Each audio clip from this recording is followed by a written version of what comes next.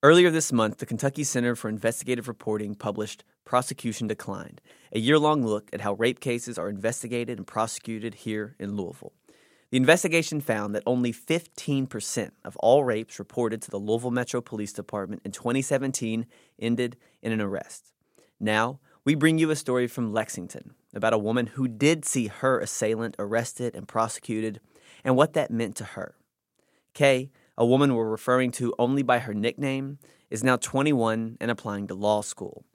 But back in 2016, she was a freshman at the University of Kentucky having the worst night of her life. A listener note, this story contains descriptions of sexual assault. I was a freshman at the University of Kentucky. I didn't have a whole bunch of friends, so when this kid invited me to a party, I immediately said yes. I was very excited to hopefully go and make some friends. I'm at this party, and I didn't drink in high school, and I still don't drink now, but I was drinking at this party, and I was accepting drinks from other people. I was pretty anxious, probably almost around 1 a.m. at this point, and I'm fairly intoxicated. I can barely walk. And then this very large, 6'8" at least, 270-pound of muscle man comes and stops me, and I look at him, and I'm so sick. I've never felt this sick in my life. And all I keep saying is, bathroom?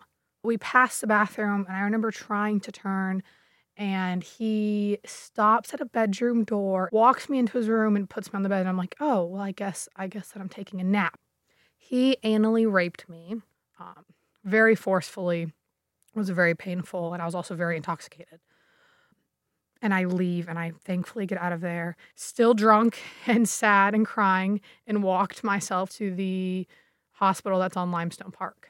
I'm sitting on this hospital bed, and I hate hospitals to this day. My mom had just passed away in a hospital about 3 months beforehand.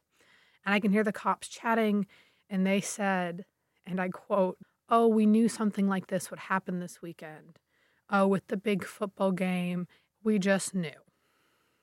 And I remember just feeling like, wow, I'm just demoted to, oh, we just knew. I didn't end up meeting my detective for 2 days. The detective seemed a lot more trauma-informed than the beat cops. It wasn't nearly as invasive. He asked if there was times if I wanted my dad to leave the room, but he had said it would be really difficult since I didn't have a name. I found out who raped me. The police did not find out who raped me. I went through the rugby page. I went through the university scholarship page. But once his home was searched and he interviewed the police, he skipped town. I was informed he skipped town by the police as soon as they couldn't find him. I was absolutely petrified that I would run into him on campus possibly, that if the police didn't know where he was, how was I supposed to know?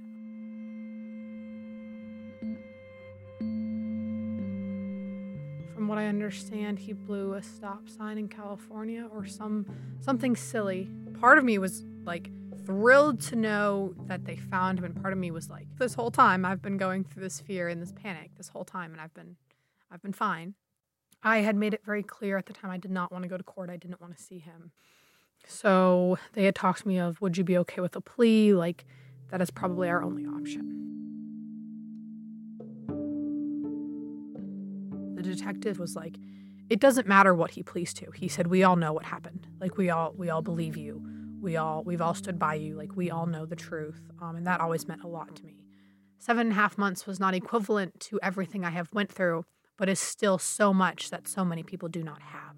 I like to say that is my first legal win, and that I will go to law school. I will take pro bono cases someday. I will help other women, and they will be able to say the same thing, because I know that so many people do not have the courage or the ability or even the safety to speak about what happened to them, and I am really thankful that I do.